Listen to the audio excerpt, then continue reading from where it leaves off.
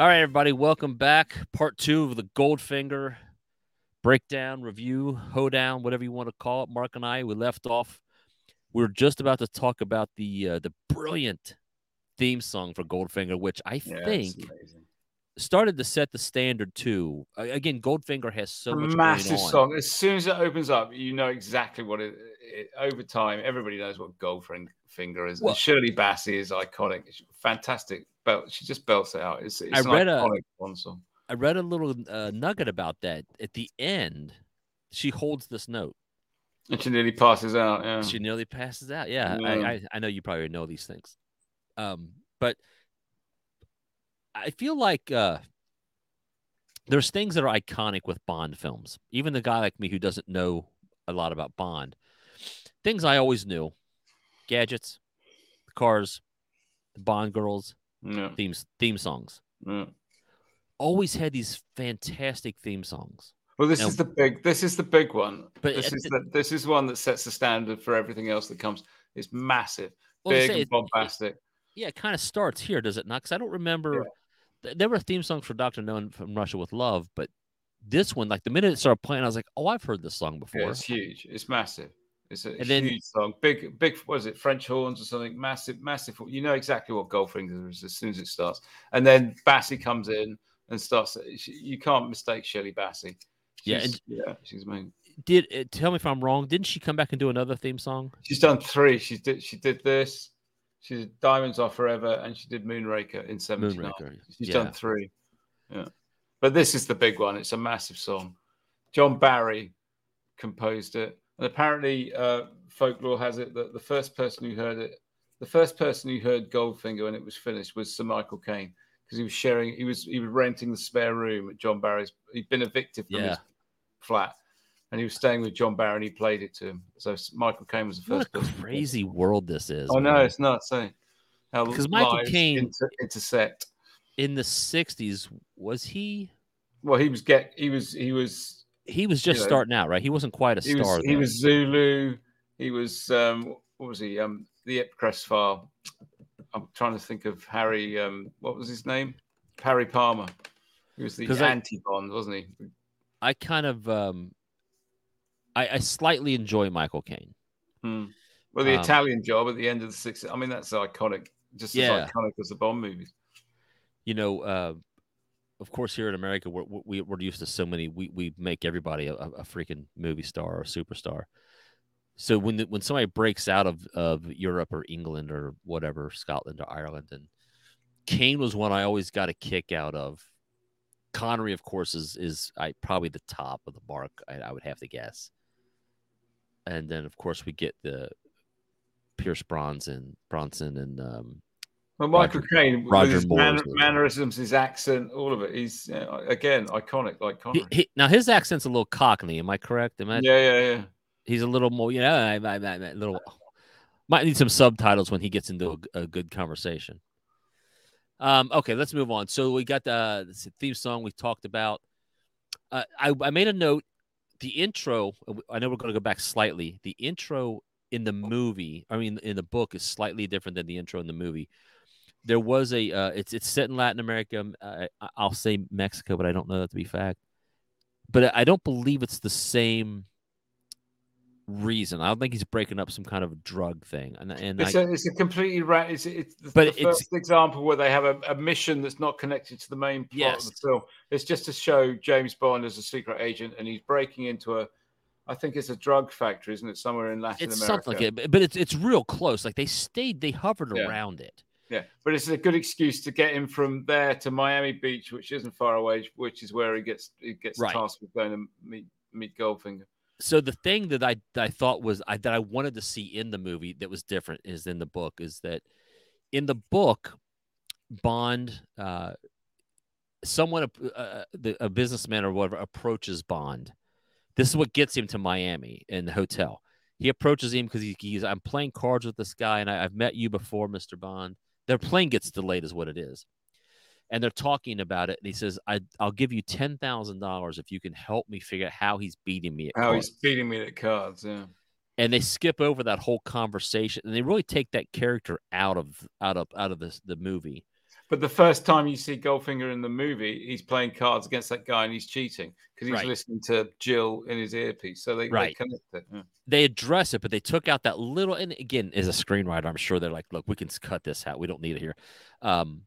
Again, didn't change it a whole lot, but I liked in the book the build up to because Bond has to watch him play, and they're trying to figure out how he's cheating, and then he starts to put it together. They really just shortened that whole idea in the movie and got him right to the hotel, and then that whole setup is the whole scene is the same in the book. The girls watching through binoculars and all that, although. She in the movie, let's get to the scene where they, because I love the line. Of course, Bond sneaks into this room, scares the crap out of her, but she instantly is smitten with James Bond because he is the international man of mystery. The way he struts in, it's a great scene. He struts in. Who are you, Bond? Yeah. James Bond. Climb on top of me. Yeah, it's a great. Yeah. And he ends up, of course, as Bond would. He ends up in bed with the beautiful lady. Jill Masterson. Yeah, and she's stunning. Just Shirley Eaton is stunning. When he walks in behind her and she turns around and goes, "Who are you?" and she's in that little black bikini and she's helping Goldfinger cheat a card. She's gorgeous. Yeah. Made a very big impression on 8-9-year-old me. Well, wait till we get to Pussy Galore. I mean, exactly. Jesus, I must be dreaming. Yeah, exactly. So Bond, of course, has her back in his room, and it leads us to one of the greatest lines in the movie, I think, with the Dom Perignon, Mark. If you remember the line, you're welcome to say it out there. He doesn't want to drink his Dom Perignon 53 above the, I can't remember what the temperature 38 degrees Celsius. It's as bad as listening to the Beatles without earmuffs. Yeah. Yeah. So iconic that there was a little back and forth with the Beatles and Bond because they were both so big at the time. Massive 60s. It's 1964. It's the Bond. It's Bond, Beatles, and Batman. Those are the three big things at the time, mid 60s. Yeah. Well, speaking of Batman, off topic, was the Batman TV show big over there like it was here? Oh yeah. I remember growing up with Batman watching. Yeah. I mean, it can't be as all get out, but God, I loved it. 66, 68, but it's all of that time. The Beatles were just breaking. They're over there doing your Ed Sullivan show. Bond's just becoming enormous. Goldfinger is the one that everything blew up with. And it's all, great. Just a great convergence of pop culture. Everything's coming together. Yeah. So he makes this great line about which to me reads as very, as you said earlier, snobbery, very British, very... a proper gentleman wouldn't drink his Dom Perignon above 38. And off he goes to the fridge to get another one. And then, oh dear, look out, here comes Odd Job. And then we get Odd Job. Odd Job. What a fantastic villain Odd Job he's is. Amazing. What I like in the film is you only see when he's looking for the Dom Perignon in the freezer, in the fridge, you see him getting chopped from behind. You just see Odd Job's shadow in the film. It's just like it's great. And there's that music. It's just like what is it? It's like a little symbol or something. Just the music. He's a deadly villain. You can tell straight away this guy is seriously bad news. He does that, and I saw an interview in that documentary I watched that Bond said, he goes, "I still think I have some pain in my neck from that karate chop." Yeah. So this leads us to one of the most iconic scenes in the movie. The gold painted lady laying on the bed. Yeah. So I looked this up just because I want to make sure this was a true thing, and it's not. They determined that she died from skin suffocation. Apparently, skin suffocation is nonsense. It doesn't actually happen. It sounds great. You've got to leave a little bit of skin. You can paint yourself completely in gold, but you've got to leave a little bit of skin to allow somewhere. The skin. Apparently, it's nonsense. It's not true. I looked it up. It sounds great. It did sound great, and it's funny. But when they painted her in the scene, she's lying face down on the bed. And apparently, they left a strip on her stomach. They didn't paint all of it. They weren't quite sure. Yeah, they were nervous. Quite sure. Yeah. They shot that scene. They said it as quickly as they could. Yeah. But apparently, she had about 3. They washed it all off. It took 4 hours to get this paint off her, and then 3 days later, she had to have a Turkish bath to make sure she got all of it out of her pores. There was so much of it. I wouldn't mind having the job of helping get the paint off of her. Helping Shirley Eaton get her gold paint off. Yeah. She's beautiful women. But when he comes out and it's all lit and you can see it's gold, and there's that just in the back, you just hear it go ding, ding, ding, and you see her on the bed. She's covered. It's amazing cinematic moment. It is. Woman covered in gold paint on a bed. It's a great moment.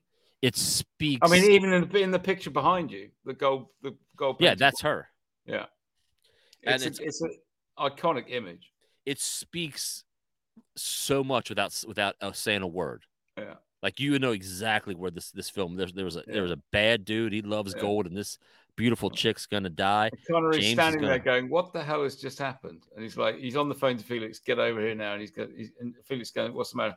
He goes, "The girl's dead." And he goes, "Dink," because the one giving him the massage. It's not Dink. No, Masterson, Jill, and she's covered in gold paint. It's great. It's a great moment. Yeah, it's I loved it, and it's one of those things. Like again, it's been out there for decades, and I'm just now seeing it for the first time. This is truly people may not believe me. It's the first time I've ever seen this movie. 2023, September 1st, late in life, I get to this movie, but that was a great scene. So again, the skin suffocation is not a real thing. We breathe through our mouths, not our skin. Let's jump over to Bond is back in England. I just have a question regarding Moneypenny. Is this an ongoing theme? Is he always going to flirt with her? Oh yeah. He's always flirting with Moneypenny. They have this enduring because I enjoy it. Will they? Won't they? Relationship. Yeah, and it all. And I enjoy how M chimes in that he does. Yeah. He has dinner plans already. Yeah, because he's listening in. Yeah, he hasn't. But I enjoy that little back and forth with them. It's fun. And, that's an established part of Bond mythology. The flirtation with Moneypenny. Yeah, and again, she's a lovely looking lady too. She's great. Lois Maxwell. She's amazing. She was in all the Bond movies up until when was it? 85. You took her, and then they replaced it. Yeah, did all of them up until 85, and then when they recast it with Timothy Dalton, what was her name? I can't remember. Somebody else played her. Caroline. So then Bliss. We go from Caroline Bliss was her name. So Bond has he's skittered out the room. He has to stop over to see Q. And then we have again one of the most. It's always Bond, cars, gadgets, women, all the rest of it. Some of the key ingredients of Bond. For the first time, you see that car. I mean, that Aston Martin. So is insane. The guy's name is Q, right? That's what he's referred to as, right? Or is it? Because he runs Q. His real name is Colonel Boothroyd. But he runs the Q branch, which is the division in the Secret Service that apparently, in the war would supply for gadgets and equipment to people overseas doing secret missions and stuff. Yeah, it's an old. Yeah. Well, I love how you have this scene and I love it because it makes no sense. But it goes down, and first of all, it's a parking meter that when you put the money in, it spits out tear gas or something, and Bond just nonchalantly looks at it and just walks away. And there's Q. Well, and then you got the guy he's at the desk. He picks up a hand grenade, and Q just takes it out of his hand and puts it back. Yeah, because he's fidgeting with his gadgets, and he's kind of as almost like a father to a child. Like, put that down. Yeah. Because that's what the director said to him when they're going to do the whole thing. He said, "You don't like James Bond. He always messes up your gadgets. You put all this hard work and effort into making this equipment, and then Bond goes out and just destroys it. So you don't like the guy, and that's where the antagonism starts. And I love it. Becomes this love-hate relationship right there. Well, and then I like in the background you see the machine, the bulletproof vest test going on. Oh yeah. In an open. We've not perfected it yet. Yet this guy's just sprayed him with machine guns. Open lab. Like, you couldn't try it on a mannequin? You got to use it on a real person? Because, like, what if it doesn't work? Yeah. No, we just killed another one. But then Bond's got to go off to Switzerland, find out how Goldfinger's smuggling his gold. He needs some wheels. So he goes down and gets his... He's usually driving a Bentley, but there's no Bentley. They reference it, saying, "Where's my..." Connery says to Q, "Where's my Bentley?" And he goes, "Oh, it's had its day. You'll be using this Aston Martin DB5," and the camera pulls back, and there is this most beautiful silver car. Sports car. It's just stunning. It is a beautiful car, and it really is. I mean, I was messaging you. I was like, "Mark," I said, I I think I want one of these cars. Yeah, it's a gorgeous looking car. They I did some reading up on it that the DB3 was the original car they were talking in the about book. using. He goes down to the carpool because he's got to go off to Switzerland and shadow. He needs a car. He's got to go to Europe to shadow Goldfinger. So he's got a choice between a Jaguar, yeah, or an Aston Martin, and he takes the Aston Martin. In the book, it's an Aston Martin DB3. I think it was a 3. The owner of Aston Martin is called David Brown, so the cars were named DB2, 3, 4, 5. Yeah. So the latest one when the Goldfinger came out was the Aston Martin DB5. So they put him in that, and it's a stunning looking car. It really is. It is. It's right up there. Enzo Ferrari said the most beautiful car in the world was the Jaguar E-Type Jag, and that's probably true. But the Aston Martin DB5 is not far behind it. It's a beautiful looking. As soon as you see it, you know exactly what it is. It's classic. And you know, again, one day we're going to do an episode with the cars, and we'll have our friend Orion jump on, break down the cars. I've only ever seen one once on the road, an Aston Martin DB5, and it was painted in silver, and it pulled up at the traffic lights where I was in London. And it was only there for a little while. But it's just breathtaking to look at. So it's a beautiful looking car. It's one of those cars you kind of nod to the person, like, yeah, you just have complete respect like, for it. I respect. Yeah, you know what that car is. You know what it represents. You're running it. It's a beautiful car. Well, so I'd read in some research before the show that they weren't sure they wanted to give the cars to the series to be used. They were hesitant. Oh, well, first of all, they were going to go for a Jaguar. They were going to use the Jag because that was the big car at the time. Jaguar pulled that and said no. Give them an E-Type Jag, so they went to Aston Martin and they gave them two prototypes. They were still working on them at the time. Yeah, there were 2 cars, and they said that's all we're giving you. And they had to pay for them, from my understanding. They didn't give them to them, but they said after this movie came out that they never paid for another Aston Martin again. No, they were on board because I'm sure it boosted sales, I'm sure, to it. You'd have to wait for years to get a silver grey Aston Martin DB5. And is the DB5 is that still produced now? Is that still no, not anymore? That was it. They moved on. Goldfinger was 64. It was only a couple of years, and then the DB6 replaced it. I think in 1966 or so. It was only a limited run. I think they only made about 1,000 of them. There's not many of them. Yeah. Well, I saw an interview with Connery, who said that he goes, I think there's 5 or 6 different people claiming they have the DB5. They have it. He goes, the most beautiful car in the world, iconic car in the world. He goes, but they don't. Yeah. He said there were only 2 of them. There were two, and they know where they're at. The mythology of James Bond's Aston Martin would be a whole movie in itself. Apparently, one was stolen, one still exists. There's all sorts of history to James. There's a collector who has one. I think he's here in the States. Yeah. The other one was bought by a collector, and it was on display at an airport. Well, it was in storage, and it was stolen from an airport and disappeared. And they allegedly it's ended up in the Far East. Somebody's got it out there, but it's disappeared. Yeah, they said it's gone, and they said that was the other one from the show. There were 2 used in the movie. That was the main one with all the gadgets in it, and it's gone. It is. We probably won't see that for a lifetime. But anyway, when you first see it in the film, and that camera pans back, and you'll be using this Aston Martin DB5. It's truly gorgeous. It's a great moment. Well, let's talk about the gadgets. Like, this is the first thing we see. So the very first thing we notice. So in the book, he's driving an Aston Martin DB3, and he's got is a hidden compartment for a gun, and he's got heavy duty bumpers. I think that's it. But in the film, they've got lots of gadgets. Yeah. So we got the revolving license plate, which was inspired by.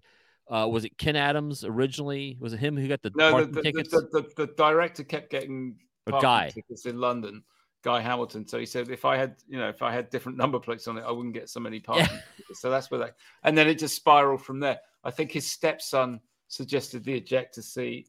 Other people talked about the bulletproof screen and the tire shredding. It all came from different sources. Yeah, it just he had the ejector seat, which the documentary I watched talked to the guy who had to cut the roof. I had to cut the roof of the Aston Martin. And he was like, I mean, everyone at the studio was like, no one wanted to do it. He goes, but we had to.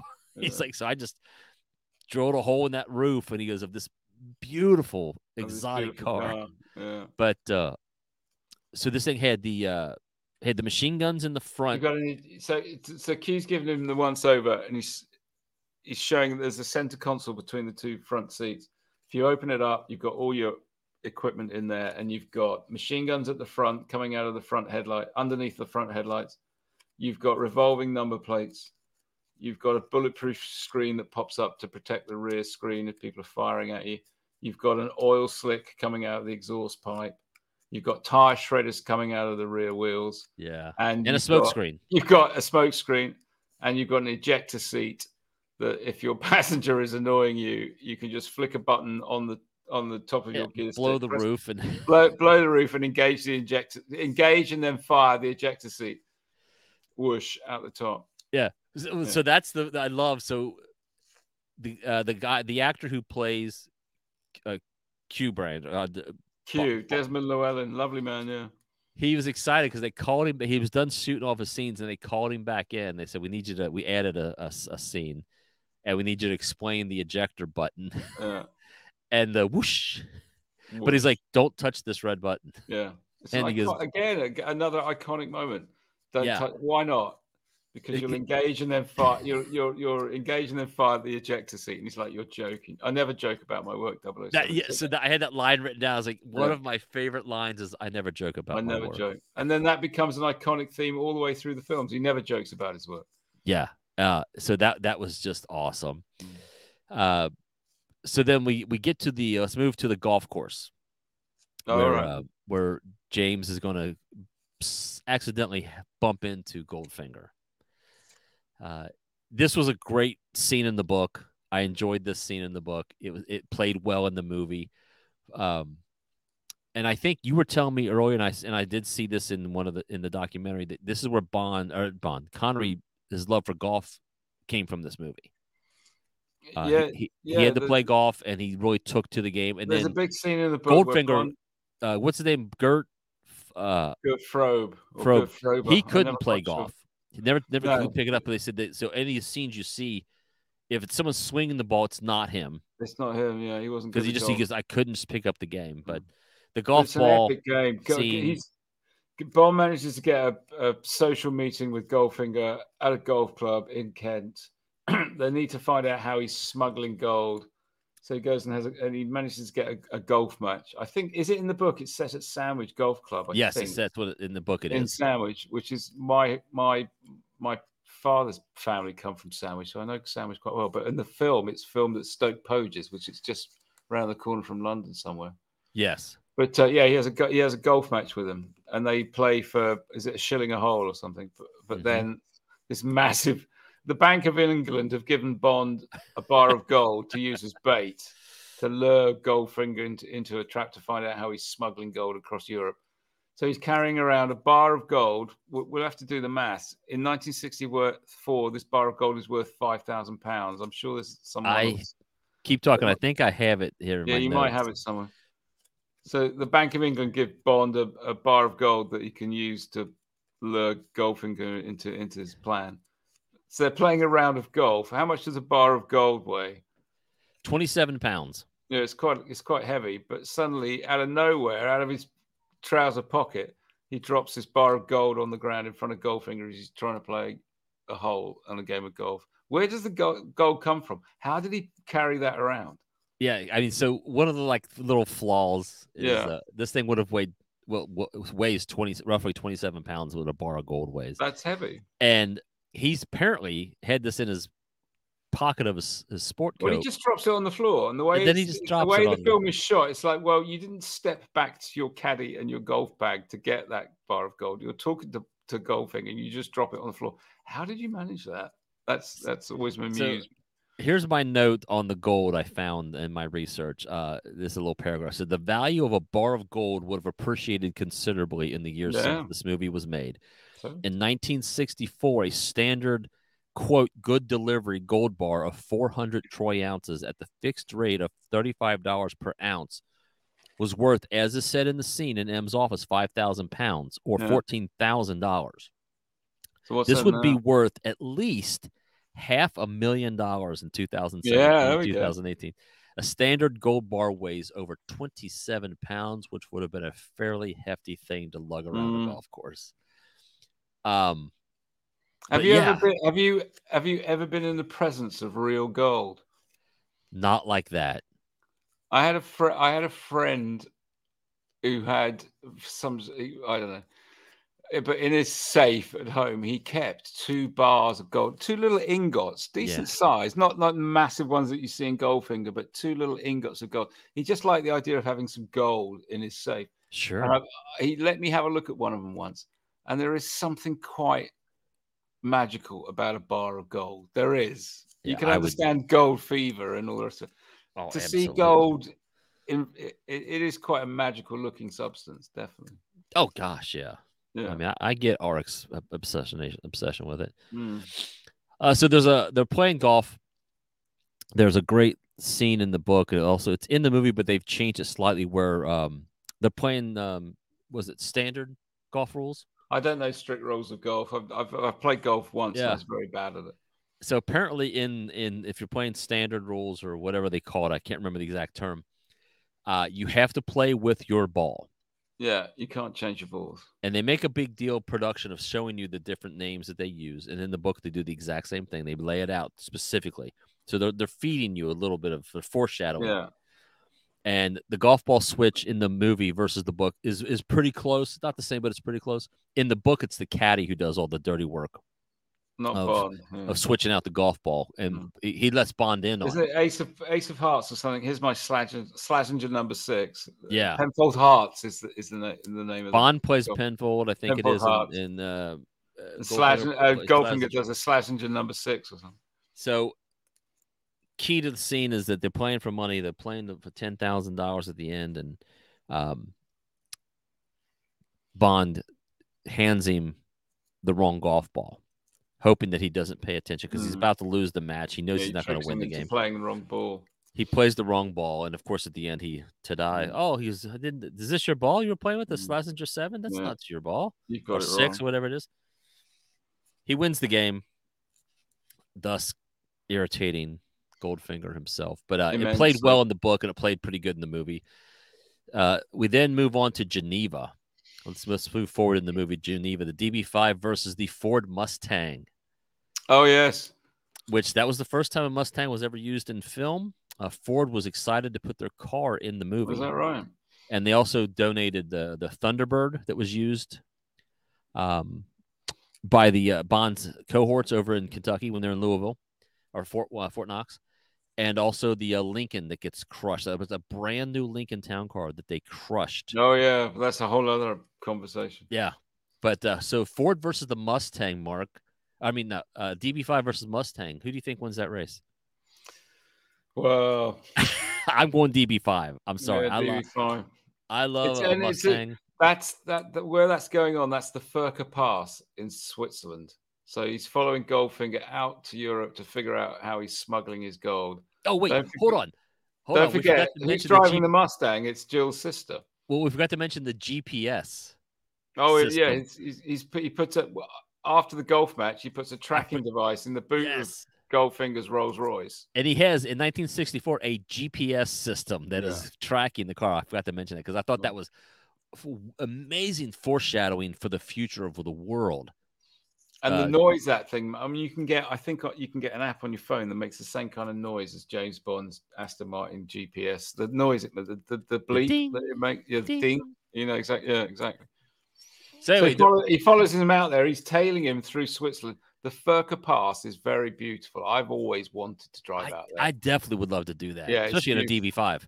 In a beautiful DB5. He's following Goldfinger, and it's somebody takes a shot at Goldfinger from higher up, and she's using. You remember him from Russia with Love, and he's got the briefcase. She's using the same little AR-7 Armor Light. Yeah, same rifle. And it turns out it's Jill Masterson's sister, Tilly, and she's trying to avenge the death of her sister by shooting Goldfinger. Yes. Who, again, she is very easy on the eyes. She's lovely. Tanya Mallet, her name is. She's beautiful gorgeous. Girl. Yeah, the note I made about that scene was I was curious why does she have a Mustang over in Europe? Product placement, Andrew. Product placement. Yeah, I mean, it doesn't make any sense because even if she I mean, I'm sure you could have got a Mustang over there, but why would you if you're there to track some, just It's rent a all car? product placement Would that because be the car you would have rented? A well, like Mustang? you said, all the movies in it, all the vehicles in it, they're all Fords. There's Ford all the It way is. through Bond movies. There's all Ford product placements, definitely. But the thing I thought that really, again, because I have this weird, and I'm not the only person that does this, but I just things that I catch that don't make sense is she takes the shot and almost hits Bond, which at the time, now again, I'm still watching the movie, so I don't know why she took a shot at Bond, but that's No, she's aiming explained. at Goldfinger, but she Oh, misses. yeah, she's a horrible shot. Yeah. What I find interesting is the someone shoots a gun. There are a total of 7 people in this scene.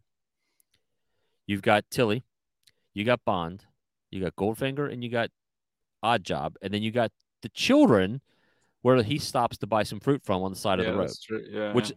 again, there are 4 little kids sitting on the side of a curvy road with zero traffic, selling fruit.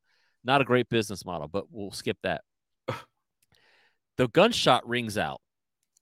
Bond hits the ground because the shot has just been fired.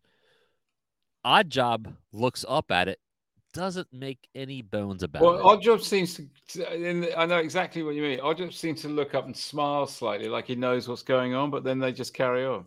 And the kids don't make any. No, they don't scatter. No. Now, I live in America. We have gunshots going off all the time over here, and I Yeah, don't have that casual no. attitude towards random gunshots on a very unbusy road. But I digress. Because that's what made me think that she was trying to kill Bond because No, she's aiming Odd for Job didn't Goldfinger. seem to have any qualms. So my head, because again, I'm still seeing it, so I don't know what's coming in the future, that he's not taken aback by it because he knows what's coming, but apparently he doesn't. So there's that. So anyway, I found that was again a beautiful, beautiful drive. I would love to do that sometime. And let's see, the Geneva must know no one flinches. That's what I got for that. So, let's go ahead and call this episode at this point, Mark, and we'll pick up when we come back. We'll pick up when Bond is at the factory. He's dropped and caught. He breaks into Goldfinger's factory, which is actually the back lot of Pinewood Studios. Yeah, we'll pick up from there. So let's go ahead and say goodbye for now. We'll pick up on our next goodbye, Andy. Part 3. Stay safe over there, Mark. And you, Andy. Behave yourself. This has been a Touch of Madness production, brought to you by the creative minds at Tommy Twins Media.